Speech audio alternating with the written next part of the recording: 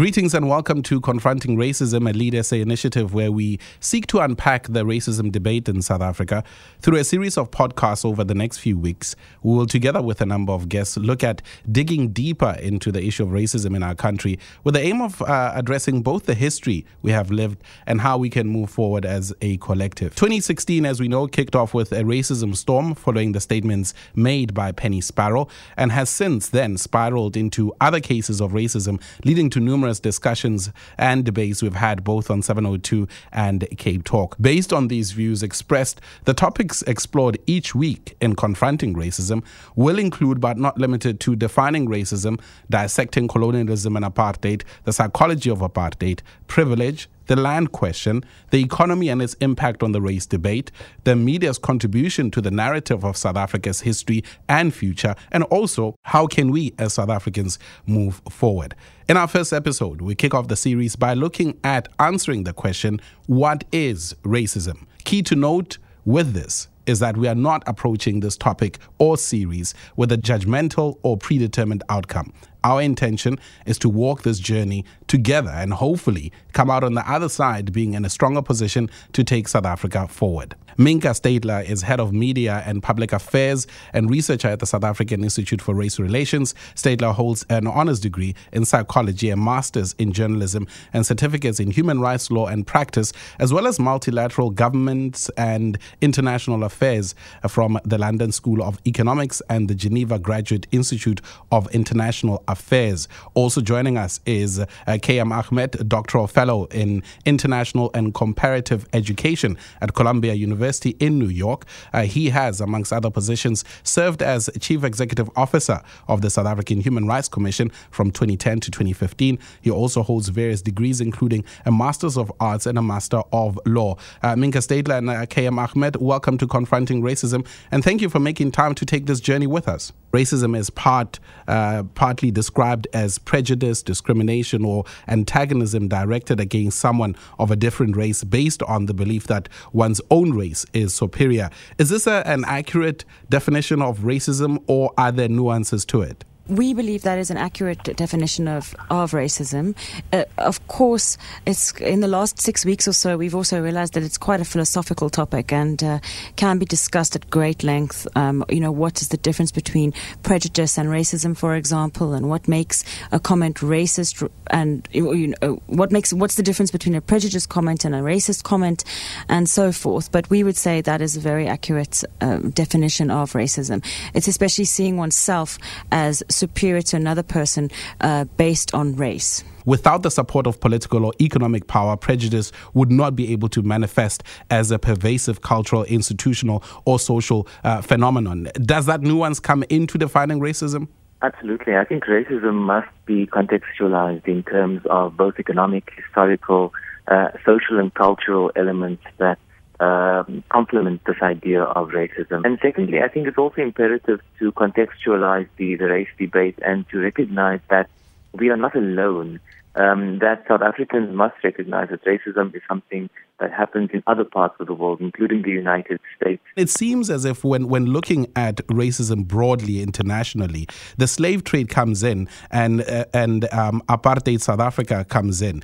In other forms, or where else around the world have we seen racism prevail, and if at all, it still exists? So you have these examples across the world where racism has manifested and has taken on different form. And given the additional resources, I think South Africa has progressed significantly. It doesn't mean that we have reached our goals and targets yet. I think we still have a long way to go to be able to give effect to the values enshrined in our Constitution. What role did racism play in South Africa, or how did it manifest within the South African context? One can say 350, 400 years ago, there were already indications that people were being judged according to their race in the settlements around, down in the Cape and so forth.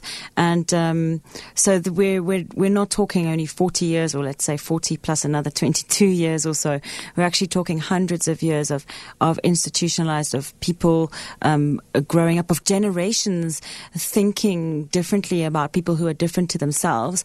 But South Africa obviously is particularly special because of our special history. Part of the debate that has come up also in the past 6 weeks is the fact that while we've got your penny sparrow, which is very much overt, where there's more impact is the covert racism that exists.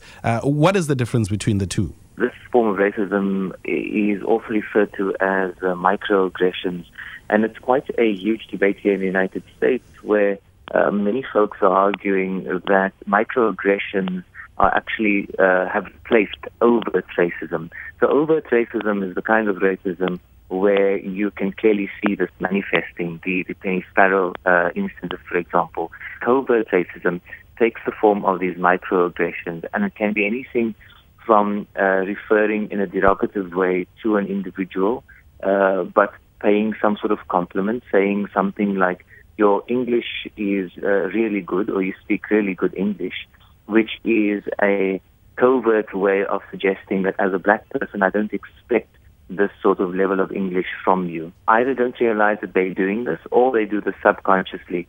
And I think this is what creates a lot of tension and ongoing tension within communities in South Africa. On a psychological level, Minka, how difficult is it to have somebody admit to or acknowledge that which lies within them? It's very, very difficult to get that changed. And we believe that it does come down to individual responsibility, stopping yourself, when you have that thought or talk, and also education. I really think if more and more people are doing this, we could slowly but surely root out this covert racism as well. Have you dealt with, and how did you deal with the more covert racism? Usually we have to call together both parties who are involved in a particular matter, and usually two parties, one who is the perpetrator of an act of racism, the other who is the victim. Often they are individuals who either are completely unaware of the fact that they are acting in a racist way, or you have the other extreme where people deliberately behave in a way that manifests racist attitudes.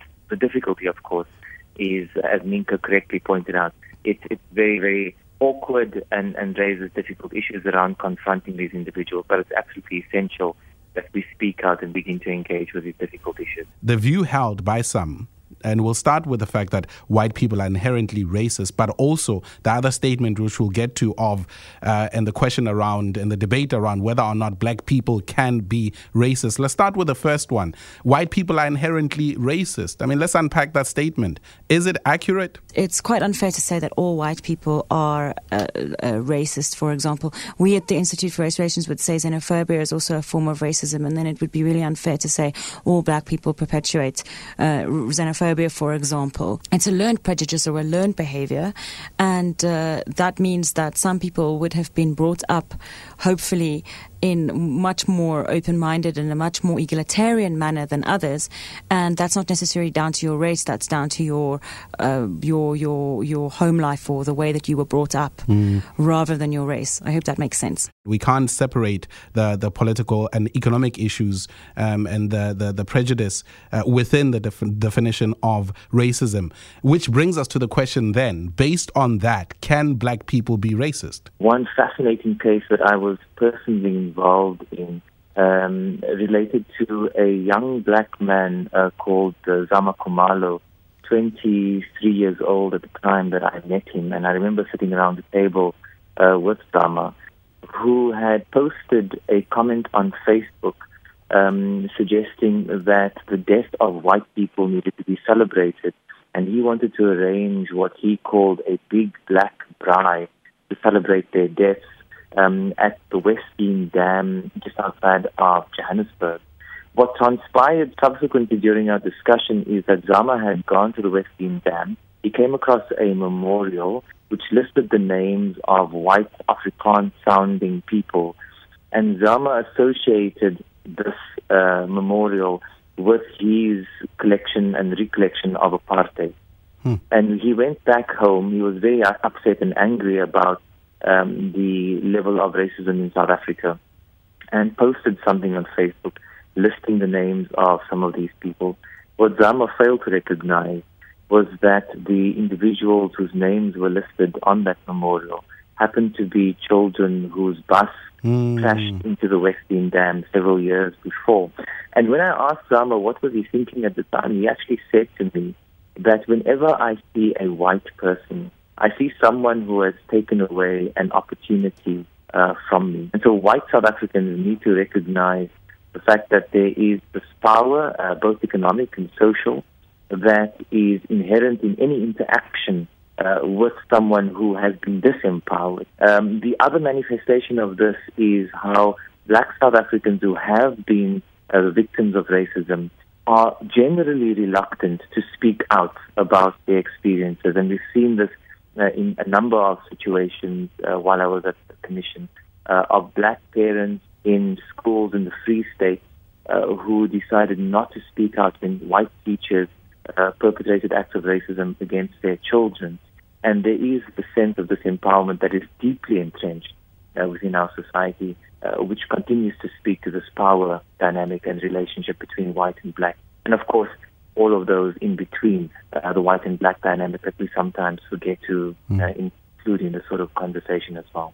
Is there a meeting point, Minka, where somebody is able to acknowledge somebody's lived experience as part of this journey that we're walking? One can argue, what does a 23-year-old know? But it's a generational lived experience that needs to be addressed. And that's why I see it as extremely positive, the discussions around white privilege in particular, because it's also trying to make white people understand, look, no one said you didn't work hard for what you have, but you have to acknowledge your economic power, your economic advantage that your generations before you, some people will say, oh, but I'm young, I had nothing to do with apartheid. Well, you kind of did, because your grandparents, your great-grandparents all benefited from it, so you do too. You have to acknowledge it, and you have to become sensitive and acknowledge this lived experience and this generational lived experience of black South Africans. It's definitely in a sensitive way developing discussions around these lived experiences and the acknowledgement of it. How important is the acknowledgement of that lived experience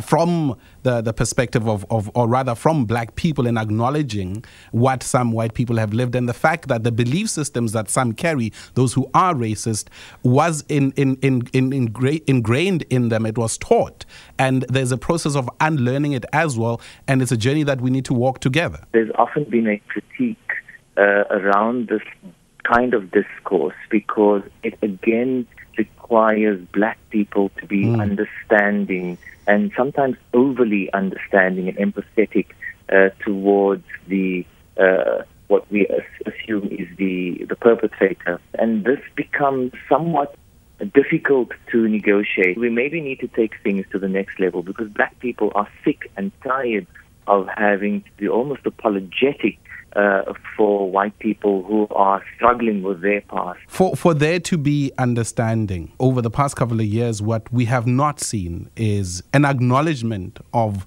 what has existed in South Africa. How much of that contributes to the lack of movement, I suppose, on the issue of racism and tackling the prejudice that still exists in our country? I think acknowledging that the pain that black people suffered throughout their generations, throughout every single black person in South Africa suffered this pain, and to at last face up to it is of extreme urgency and very important.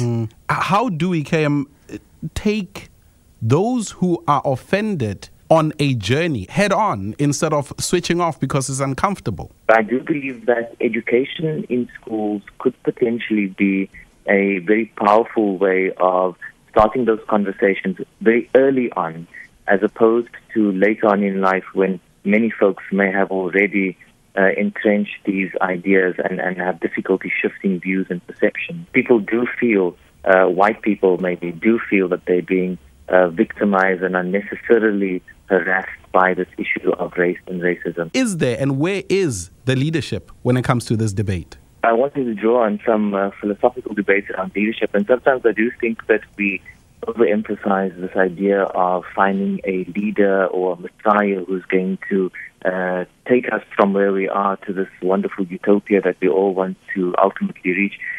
Plato suggests that the question around leadership is who among us are the most suitable to lead, and he answers this question by suggesting that it's those with a particular sense of knowledge and understanding of our political dispensation who is able to lead. The creation of strong institutions such as the Chapter 9 institutions, civil society organizations, and the media who can hold our leaders accountable. It is not going to be, and it wasn't going to be, an easy question to answer of what is racism, and especially when it comes to a South African context. Many different points that you have both made that we need to ponder as we proceed with this series. But thank you very much to Minka Steytler, who is Head of Media and Public Affairs and Research at the South African Institute for Race Relations, K.M. Ahmed, a doctoral fellow in International and Comparative Education at Columbia University in New York. Thank you to you both.